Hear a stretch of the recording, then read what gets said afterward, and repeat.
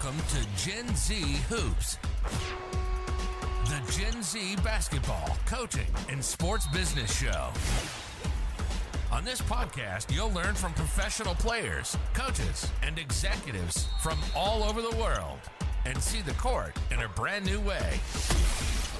And now, joining you courtside, your Gen Z host, John Hartophilus. Hey, Tim, what's going on? John, thanks for having me.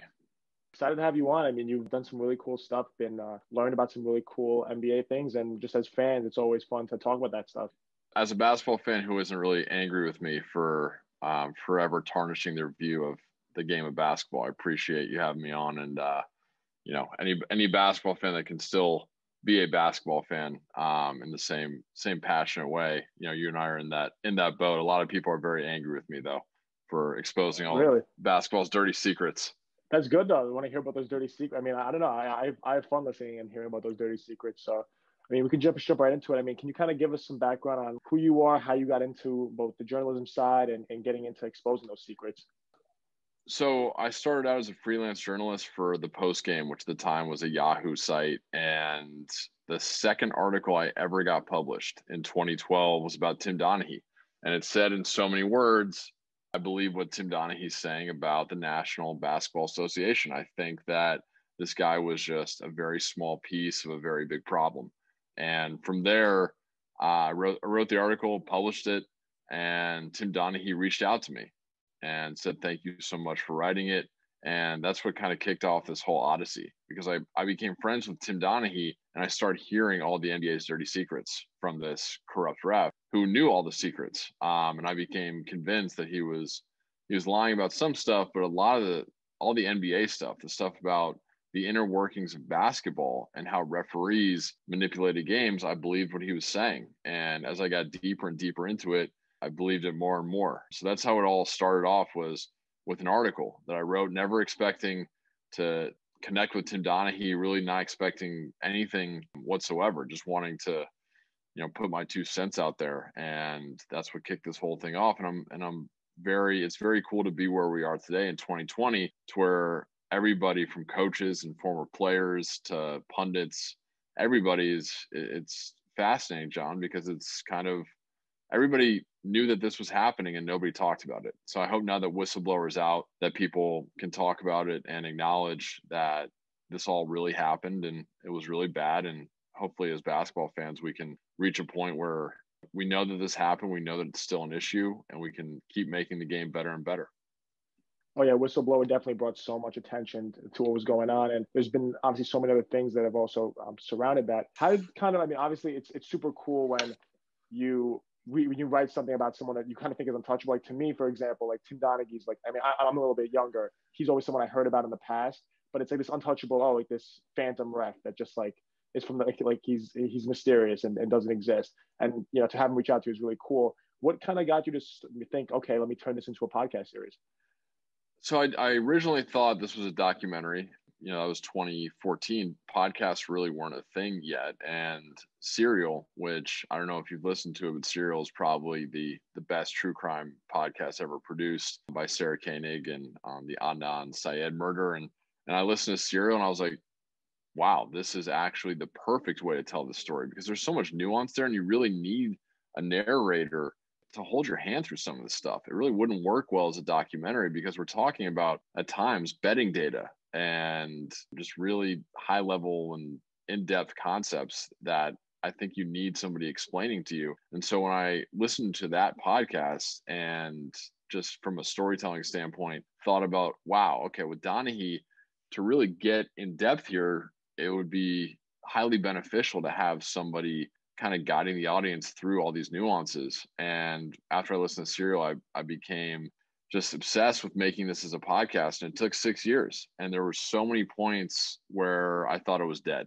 I mean, I still can't believe it exists today. We're talking November 2020 and it exists, and it's still shake my head every day that it finally does exist, that it's finally part of the conversation and part of the zeitgeist, because I thought this thing for numerous reasons was dead so many times.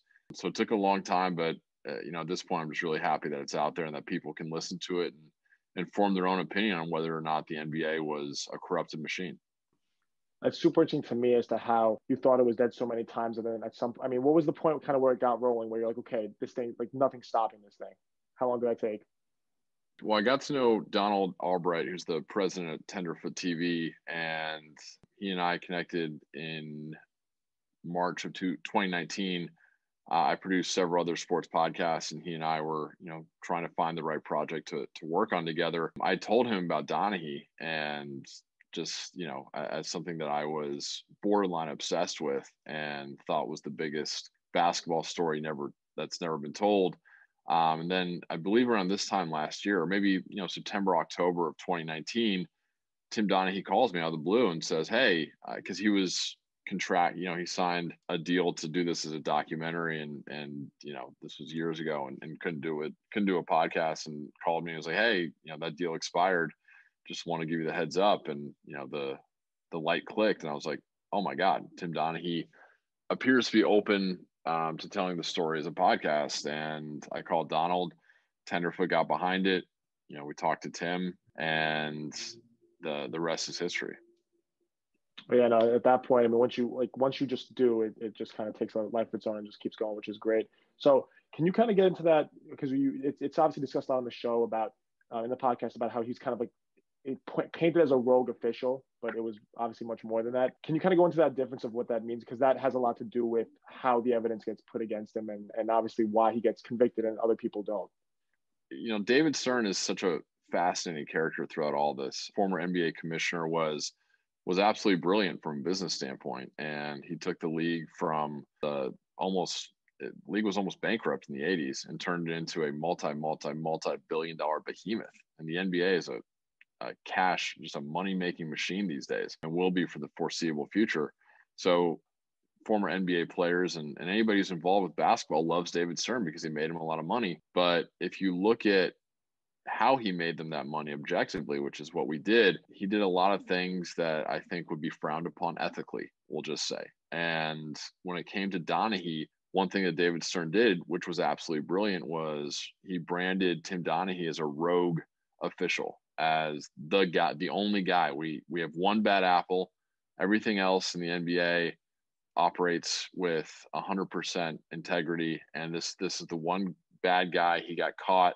We're going to make sure that there's never another bad guy, and we're going to get this bad guy out. And, the one rogue guy, just focus on this one bad guy, right? Don't look at the system. Don't look at this idea that there was something systemically wrong with basketball, with the NBA, just focus on this one guy. So what he did was brilliant from a branding standpoint, from a PR standpoint. That's what we talk about in Whistleblowers, how the NBA got ahead of this. The NBA, and this still, I think, shocks people when they learn it, but there is an incredible amount of evidence, in my opinion, that suggests that the NBA leaked the story of the Tim Donaghy scandal, the biggest scandal in the league's history. They leaked, in my opinion, leaked the story. And why they do that? To thwart the FBI's investigation, to get out ahead of this thing.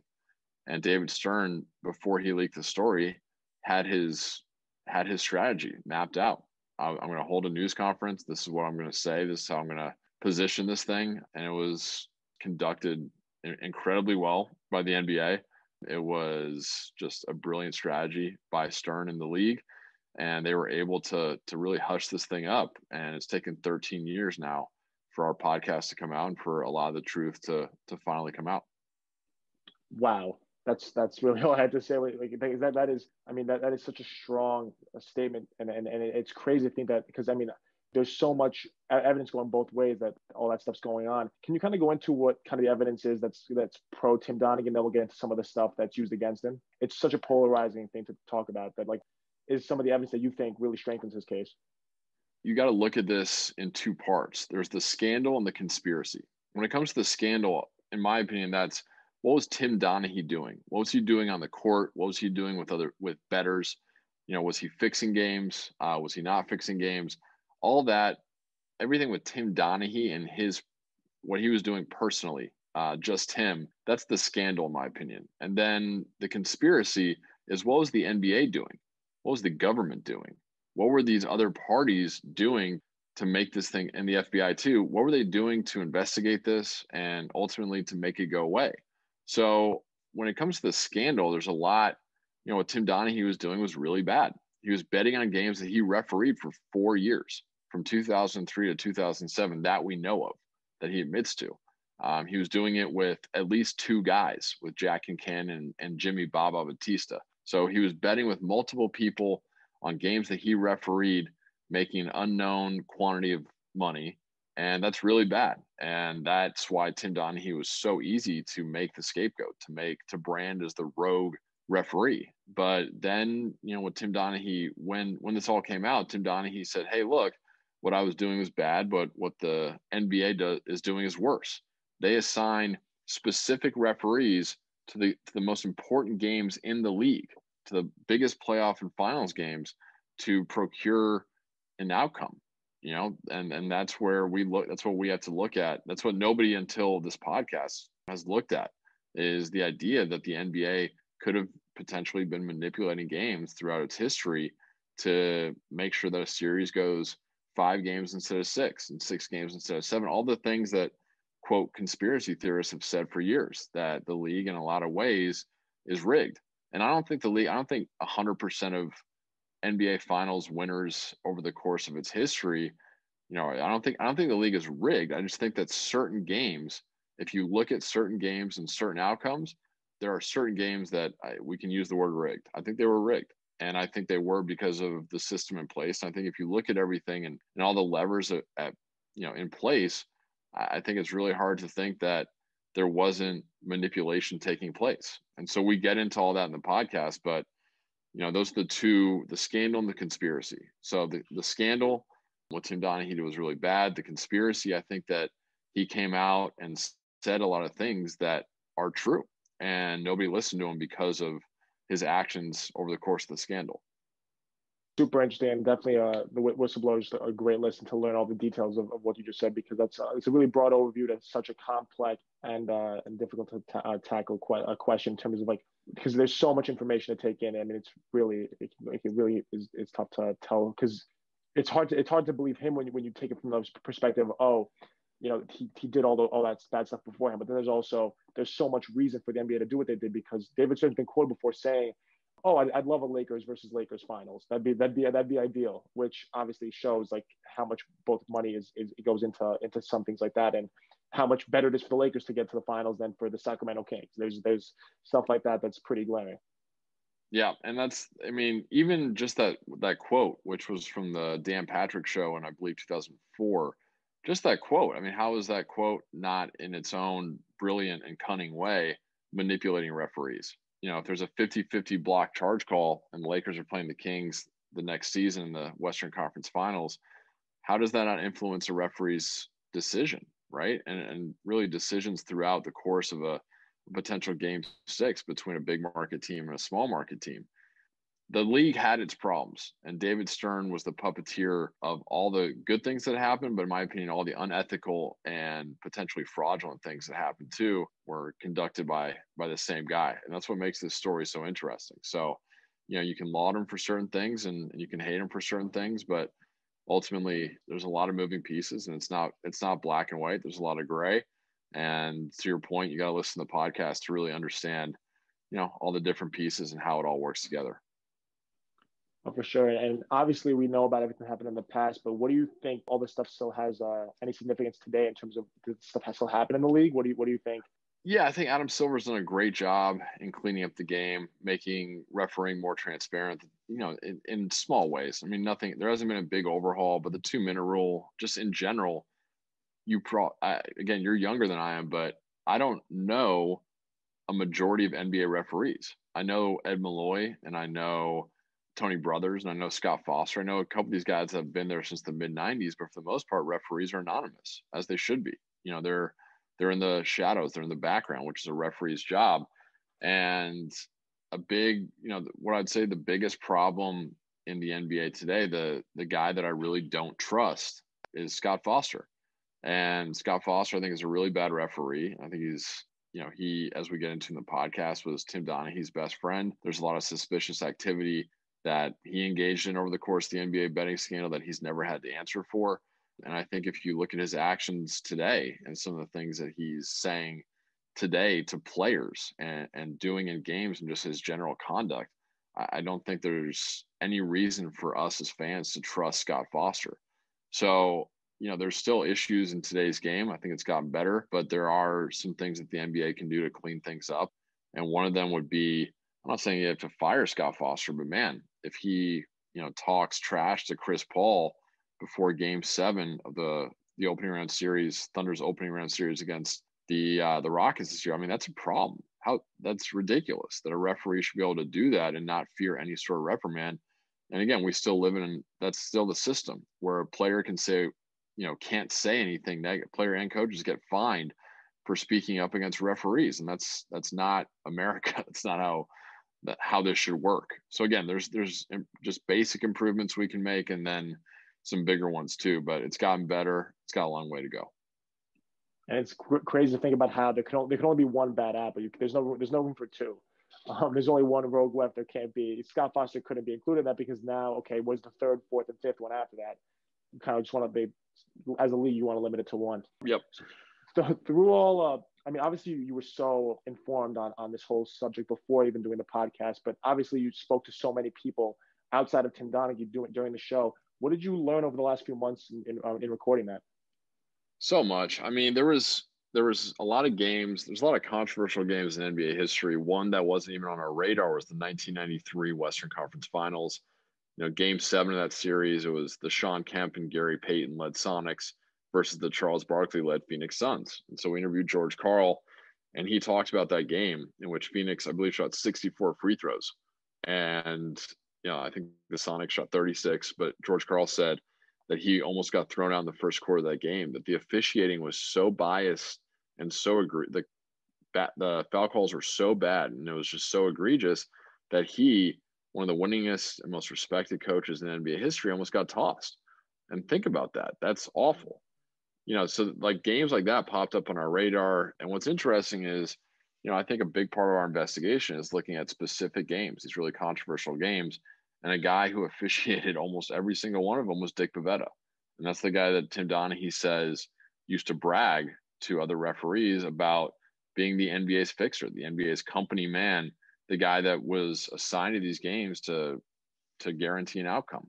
And it's really a shame. And I'd say, we learned a lot over the course of this podcast, but, a lot of these games that I hadn't really looked at until we started production, you're like, holy, this happened. Like these things, these numbers are real. Like these box scores speak for themselves. And, you combine those with the human element. And again, what I say after whistleblower is, before whistleblower, anybody who said the NBA could have had a hand in manipulating games was dubbed a conspiracy theorist. And what I say after our podcast is that you can drop the word theorist, that you can drop the word conspiracy. There's no theory here. There was a conspiracy, and it's just a question of how high did it go up? How big was it? And how big was this thing? For me, that's really the question. And at the end of this, I think it's pretty big. Through all that, do you think we'll ever have a definitive answer? Never. That's why it's so much fun. NBA referee, do we have a definitive answer on any block charge call in the history of the game? No, right? That every single one is debatable, and the subjectivity of refereeing is, it's part of David Stern's brilliance. Like he knew it's not like it was an umpire calling strikes that were bouncing in the dirt, right? It wasn't even, it's the beauty of sports, right? That so much subjectivity exists. So to answer your question, no, we'll never have a clear answer. And even if, a memo leaked that from David Stern to Adam Silver saying the Lakers have to win Game 6 of the 2002 Western Conference Finals, don't forget to tell Dick Bavetta that this needs to happen. And Dick Bavetta said, hey, yeah, everything Tim Donaghy said is true. I was assigned up, there's still be people that deny it. There's still be people that look at that tape and be like, oh, it's just referees made a few bad calls and it is what it is. So yeah, there's never going to be any definitive answers. David Stern was far too shrewd. So it's just going to be a fun debate, which again, hopefully after whistleblower, now the people that say that there was something fishy going on, that the NBA wasn't on the up and up, can win those arguments. Because at this point, I as somebody who's engaged in those arguments countless times, I know how I feel. We'll put it that way. That's funny. Imagining an email getting leaked of just like, hey, can you please rig this? It's like, yeah, gotcha. Yeah. That's very funny. I mean, I've thought about that, and David Stern didn't put anything into writing. It's way too smart. Or still, like, it's crazy how that still wouldn't be enough to change people's opinions on it, and that's like so incriminating. But people would still deny it. You also brought up a really interesting point that I remember obviously being touched on a lot in the show about how it's not like a ball getting thrown in the dirt and being called a strike. A lot of these fouls are stuff that it's so fluid that you could call it, you couldn't call it, and really no one's gonna bat an eye at it because it's in the flow of the game. That some refs won't call that little bump, others would, and some might, because there's so many small infractions that happen all the time. Can you touch on that a little bit really quickly? Yeah, it's just basketball. I'm sure all your listeners, we're on a basketball podcast. If you ever watched a game of basketball or played a game of basketball, you know that referees are human and they make mistakes, and that there's good ones and bad ones. And it's a hard job. I don't think anybody would deny that, but the subjectivity of the game of basketball makes it extremely easy to manipulate. Everything is a foul, nothing's a foul, right? So if you want to get a star player on the bench in the first 5 minutes of the game, or early in the second quarter, or whenever, can really sway the outcome of a game in the long run, you can do that. Referees have a ton of power. And as Bonzi Wells says, they're the judge and the jury. For a referee to face any sort of reprimand, I mean, the only real example of that comes to mind is when Joey Crawford kicked Tim Duncan out of the game for looking at him, and it was all caught on cameras. The NBA had to step in and do something. But for the most part, referees are completely unpoliced. They face no consequences for having a bad game, and they rise up the ranks based on politics. It's not a meritocracy by any means. So again, it just goes back to the system. The system that's in place right now has a lot of holes in it, and hopefully we as fans can demand better and demand more of the league. Oh yeah, for sure. The subjectivity in basketball is definitely so much different from any other sport, and especially what you're saying about how it's so easy. Like, because getting a foul in the first 3 minutes of the game is no big deal. If Jordan picks up a quick blocking foul in the first 10 minutes, no one's going to say anything. But that second foul can come right after, and that's also kind of normal. But those two fouls change the whole game. Now that he has two fouls in the first few minutes, the whole game's different. So it's such an easy thing to do to pick up two fouls. Also, could be a hard thing depending on just how it's called. Exactly. Yeah, yep. It's just how the game is. One last question, just to wrap up. What's next for you? You've obviously had so much success with launching this podcast, and it took many years in the making, and you put a lot of time into it. Now that that's over, what's next? Right now, looking at a couple different projects. The Astro scandal is something that I think is underreported, and it's obviously very recent, but also some of the big questions that scandal have gone unanswered. I played college baseball. I'm a big baseball fan, and I've already, in my early investigation on that one, I found some really interesting stuff. And then I think there's more. The Donaghy scandal is kind of just the tip of the iceberg for the NBA. There's a lot of shady stuff that happened in the league over the course of many years. So right now I'm looking at both those projects as my next 2021 endeavors, and hope that we can just keep, as sports fans, understanding. I think we have to bring out all the bad stuff so that sports can keep getting better. That's how I'm rationalizing what I do for a living. But I truly believe that. And put it this way, I mean, we uncovered all this about the NBA. Did I stop watching basketball? Of course not. Did I stop playing basketball? No, I got torn Achilles to prove it. So, I mean, I love the game. I think it can be better. I think if we continue to expose the past, then the future will be brighter and brighter. So, yeah, I appreciate the kind words on Whistleblower, and definitely excited for what's next, and I'll keep you updated. Awesome. I can't wait to really keep up with your content, because just as mostly a basketball junkie, but a sports fan in general, any way I can learn more about the game and see content that really just teaches me something new, I'll always be there to do that. So no need to question that. So yeah, awesome. Tim, thanks so much for coming on. I mean, I learned so much. I know my listeners did too, and it's obviously one of the most interesting topics is these kind of sports conspiracies. So thank you so much. Thanks, John. Thanks for having me on. Thanks for listening to Gen Z Hoops. Make sure to follow, like, and subscribe on Instagram, LinkedIn, and all major social media platforms at Gen Z Hoops. You can tune in and subscribe on Apple Podcasts, Spotify, YouTube, and every other podcast platform on the planet. Get ready for the next episode.